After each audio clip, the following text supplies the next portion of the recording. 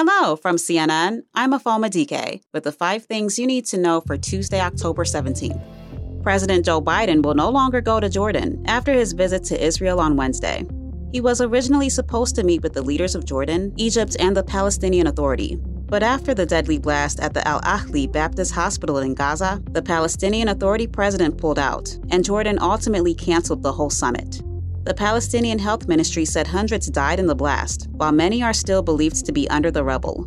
Gaza officials blame Israel for the hospital blast, while Israel's military says it was a failed Islamic Jihad rocket launch. Anti-Israel protests took place in Iran, Jordan, Lebanon, Tunisia, and Iraq today in response. Biden said he is outraged and deeply saddened by the explosion, but didn't weigh in on who he believes is responsible. An Israeli official and another source familiar with the matter say they've shared information about the blast with the U.S. Israeli military spokesperson Lieutenant Colonel Jonathan Conricus explains what that entails. Both footage of the event from above, from an Israeli UAV, and, very tellingly, a conversation between Hamas terrorists, which was intercepted by us, where they discuss the fact that, there appears to have been a malfunction or an explosion by a rocket which landed short inside the Gaza Strip. But here was the General Secretary for the Palestinian National Initiative, Mustafa Barghouti.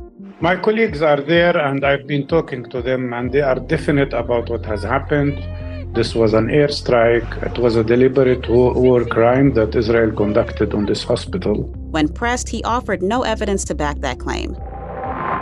Republican Congressman Jim Jordan says he set another vote in his bid to become the next House Speaker for tomorrow morning.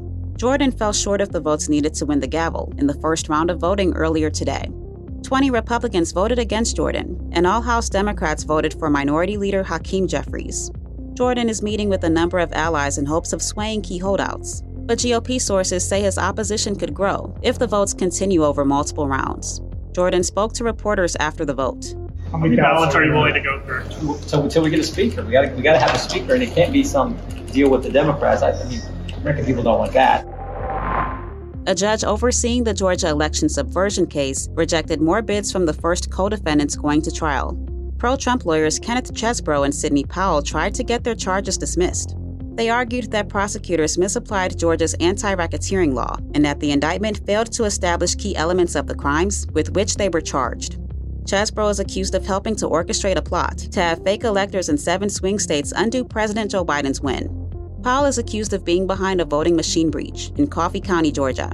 They've pleaded not guilty and have already lost several bids to get their cases thrown out.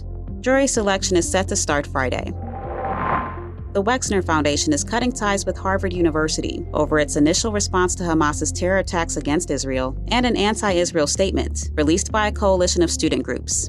The Wexner Foundation accuses Harvard's leadership of failing to take a clear stand against the attacks, saying they are, quote, stunned and sickened by it. Harvard reiterated comments by university leaders, condemning both the attacks against Israel and terrorism.